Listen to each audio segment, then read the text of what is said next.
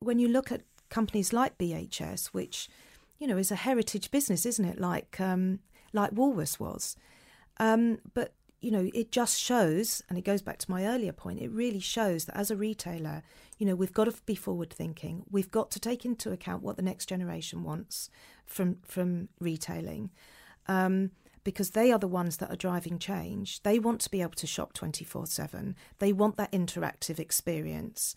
And unless you're prepared to embrace change within your brand, you know, you're gonna die. You're gonna fall by the wayside. And I fear that's really what happened with, you know, I know there are other complications, but I fear that's partly what happened with BHS. I think it no longer had a place on the high street.